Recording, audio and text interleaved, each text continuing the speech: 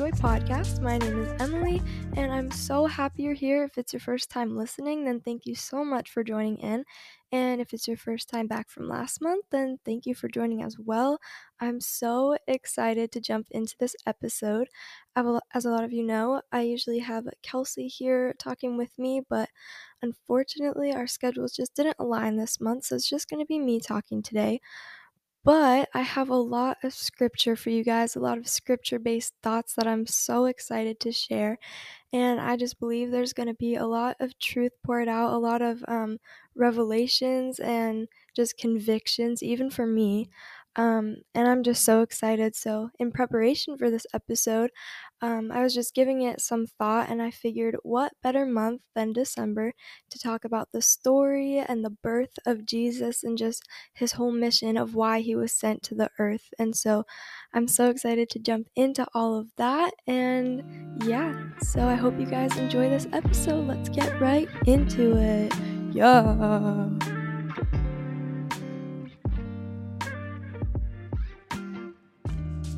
So, to start off, I'm going to be reading a little bit about the birth of Jesus. And so, for those of you who know it, great, awesome, you can follow along with me. And for those of you who don't, I would highly encourage you to go and study it on your own time because there is a lot of depth into it. And I'm not going to go into all of the details today, but I'm just going to give a nice little outline so you all have a picture of just what this looks like. So, I'm going to be reading from Luke 2, just for a little bit of background in the chapter before this.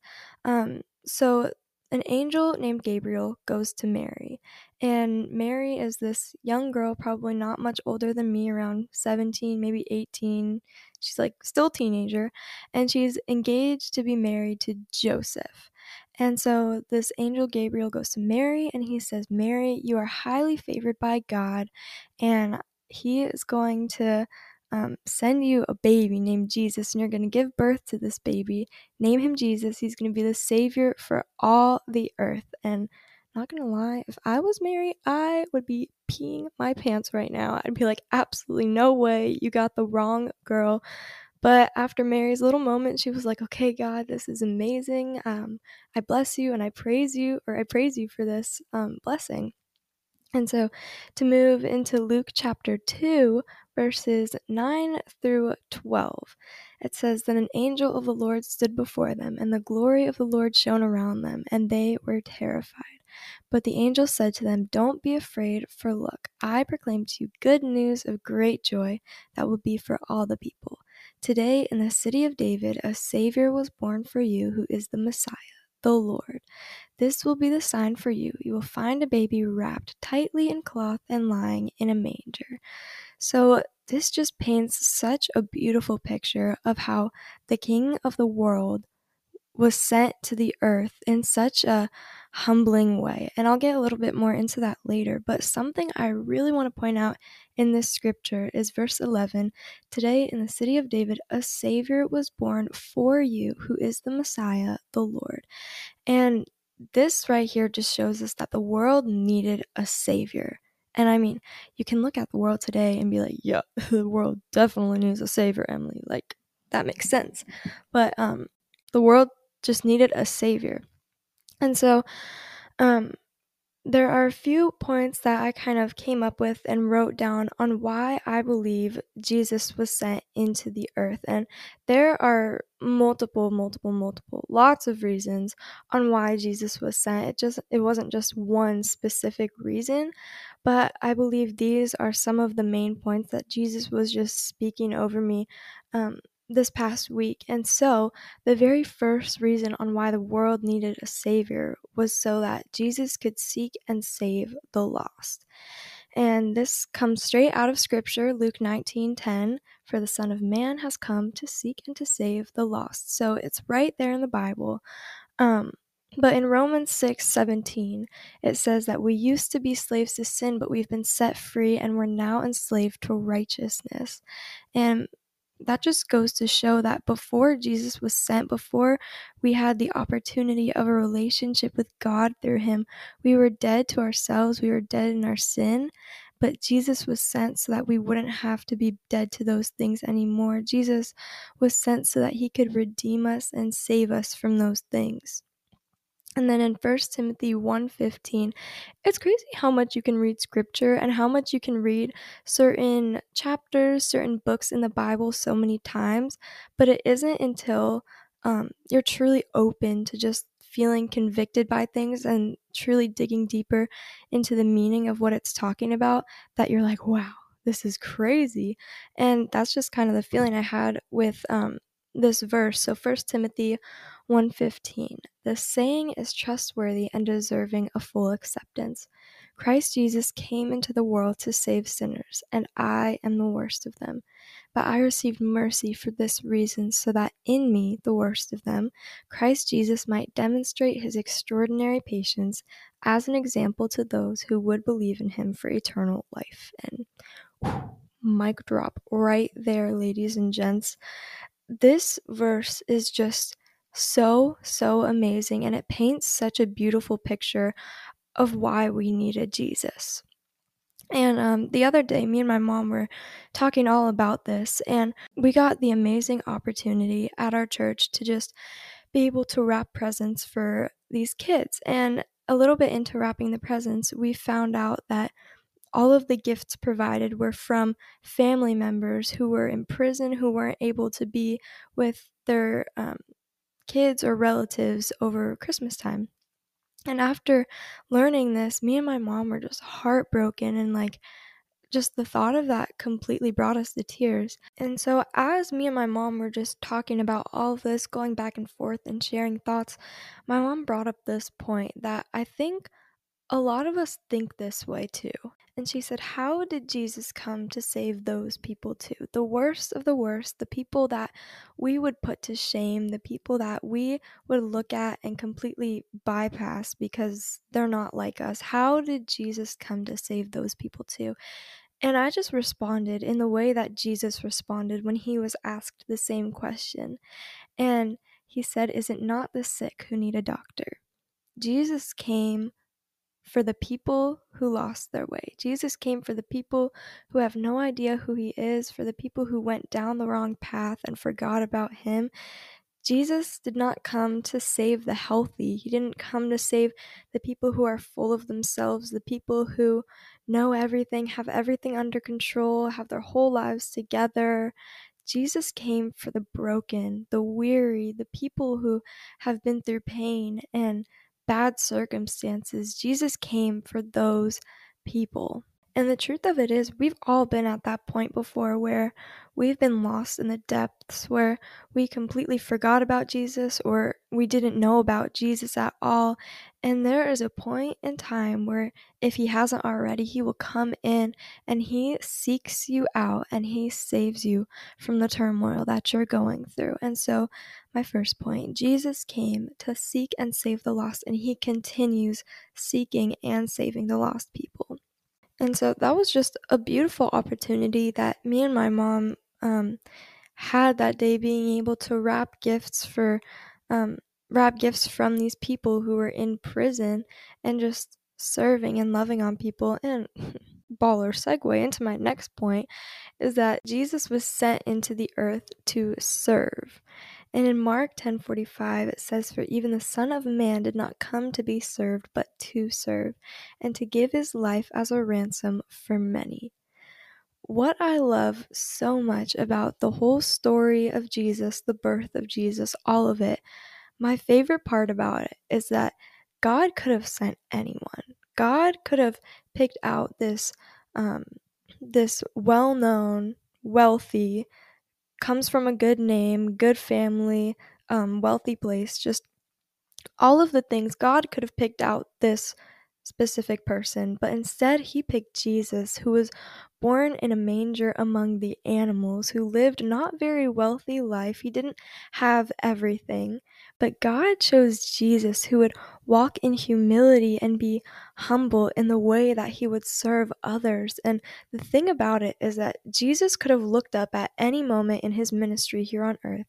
He could have just sat in one spot and said, God, heal this and this and this, fix this and this and this, and he could have gone and saved the whole world that way. But Jesus served. He loved to get on our level and serve us. And he did that in the way that he washed his disciples' feet. He did that in the way that he met people at their lowest. He got on their level. He wept with the weeping. He danced with the dancing. He fed the hungry. He let the blind see. Jesus served the most lost people. And it reminds me um, how he reflected that onto us. Jesus served so that he could serve, but he also served so that it would give us a picture on how we are to serve and love on others. And in 1 Peter 4:8-11, kind of like the verse in 1 Timothy, a verse that I've read before, but I just never truly understood the depth of it. And it says, above all, maintain constant love for one another, since love covers a multitude of sins. Be hospitable to one another without complaining, just as each one has received a gift. Use it to serve others as good stewards of the varied grace of God. If anyone speaks, let it be one who speaks God's words. If anyone serves, let it be from the strength God provides, so that God may be glorified through Jesus Christ in everything. And oh my gosh, when I read this verse, it completely wrecked me. And I've been meditating on it day and night since I heard it. And it just shows the perfect picture on how we are to love and to serve people. And it's like the commands that God gave us to love the Lord your God with all your heart, with all your mind, all your strength. And the second, to love your neighbor as yourself. The thing is, we could do everything in the world to get wealthy. We could do everything to make our name well known, to have all of the earthly possessions. But if we don't love God and love people well, we are not walking out our purpose and our calling on this earth. If we love and serve God and love and serve people to the very best of our ability, we wouldn't have to do anything else to gain God's favor on us. And so, in the way that Jesus came to serve people and to love people, he has called us to do the same thing, to go out into our communities, to go out into the world and to spread his message, to spread his love, to spread revival among our communities. And the third point that I have is that Jesus was sent to provide abundant life. John 10:10 says, "The thief comes only to steal and kill and destroy. I have come that they may have life and have it to the full." And I have seen this verse play out so clearly and so evidently in my life, in the way that before I knew Jesus, before I knew the depth of his love, before I knew the vastness of who he was, I was lost in the things of the world. I was lost to anxiety, to comparison. I had low self-esteem and low confidence. I didn't know who I was. I didn't know my purpose or why I was even here on the earth. I was just so lost and roaming, like I didn't know what I was doing. But then I met God, and God met me where I was. And he sought me out, and he said, I've come so that you may have life and have it abundantly. See, the thing is, God doesn't just want you to survive this life. He wants you to live it to the best that you can, to the fullest that you can. And in Ezekiel 37, verses 4-6, it says, he said to me, prophesy concerning these bones, and say to them, dry bones, hear the word of the Lord. This is what the Lord God says to these bones. I will cause breath to enter you, and you will live. I will put tendons on you, make flesh grow on you, and cover you with skin. I will put breath in you so that you come to life. Then you will know that I am the Lord. See, without Jesus, we are just dry bones walking around. We have no purpose. We have no reason to truly live out our lives. But then God comes in and he shows us a new way, and he shows us that he is the only way to live life and live it abundantly. See, there are people who may act like their lives have it all together. They may you may see on Instagram everyone's highlight reels of how their life is going. But behind all of that is a broken and a lost person that is in need of the abundance that Jesus has to give. And so unless we truly walk in our calling, unless we truly get to know the lover of our souls, the creator who crafted you and made you in your mother's womb, who knew you before anyone else did, we will not live life to the best that it can be lived. And so that kind of brings me to my next point, which is that Jesus came to proclaim truth. In John 18:37, it says, "You are a king then," said Pilate.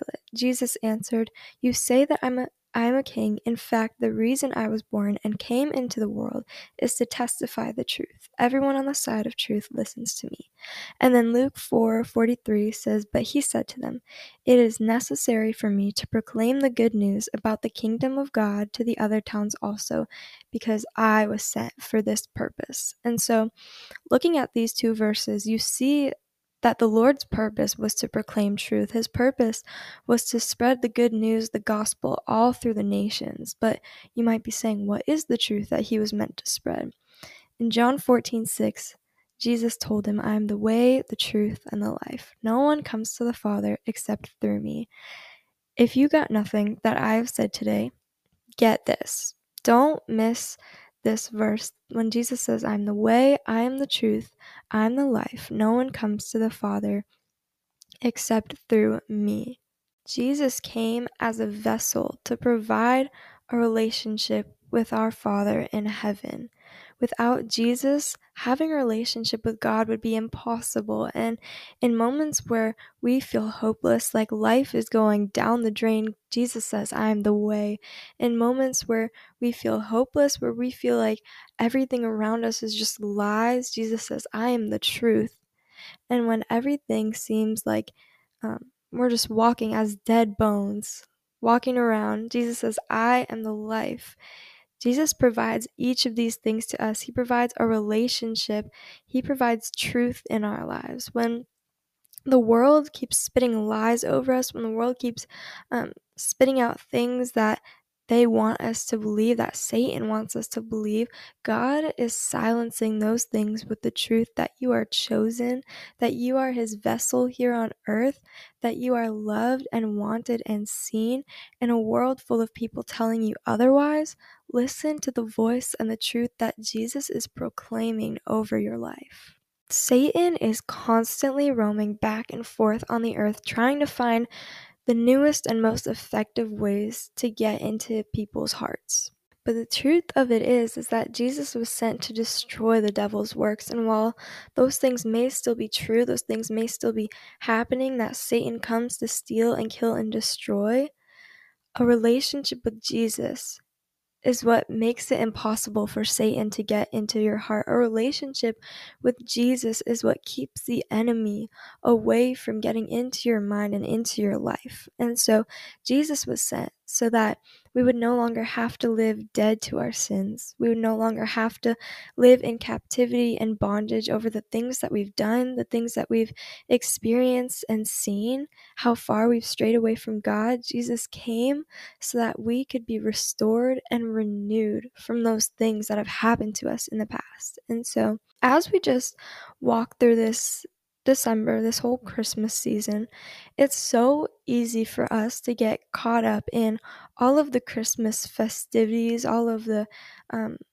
our wish lists, all of the gift buying, just all of the regular Christmas things. But I really want to make it a goal for myself and for you as well to just take a moment every single day to step back and realize what this is all truly for. What is the whole point of Christmas? It's not to buy the most expensive gift. It's not to ask for the most gifts on your list. The truth of it is that Christmas is meant to be celebrated for the coming of a king that is far greater than any gift we could ever collect. It's greater in the way that it provides us a lifelong relationship with the King in heaven. And so this Christmas season, let us change our mindsets and just the way that we see things into looking at it and how can I serve Jesus better? How can I love Jesus better? How can I serve and love his people and the community around me better?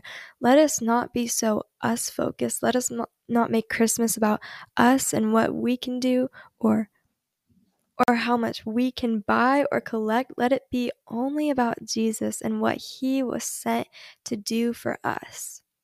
And may that not just be a mindset for Christmas Eve, Christmas Day, or just the month of December.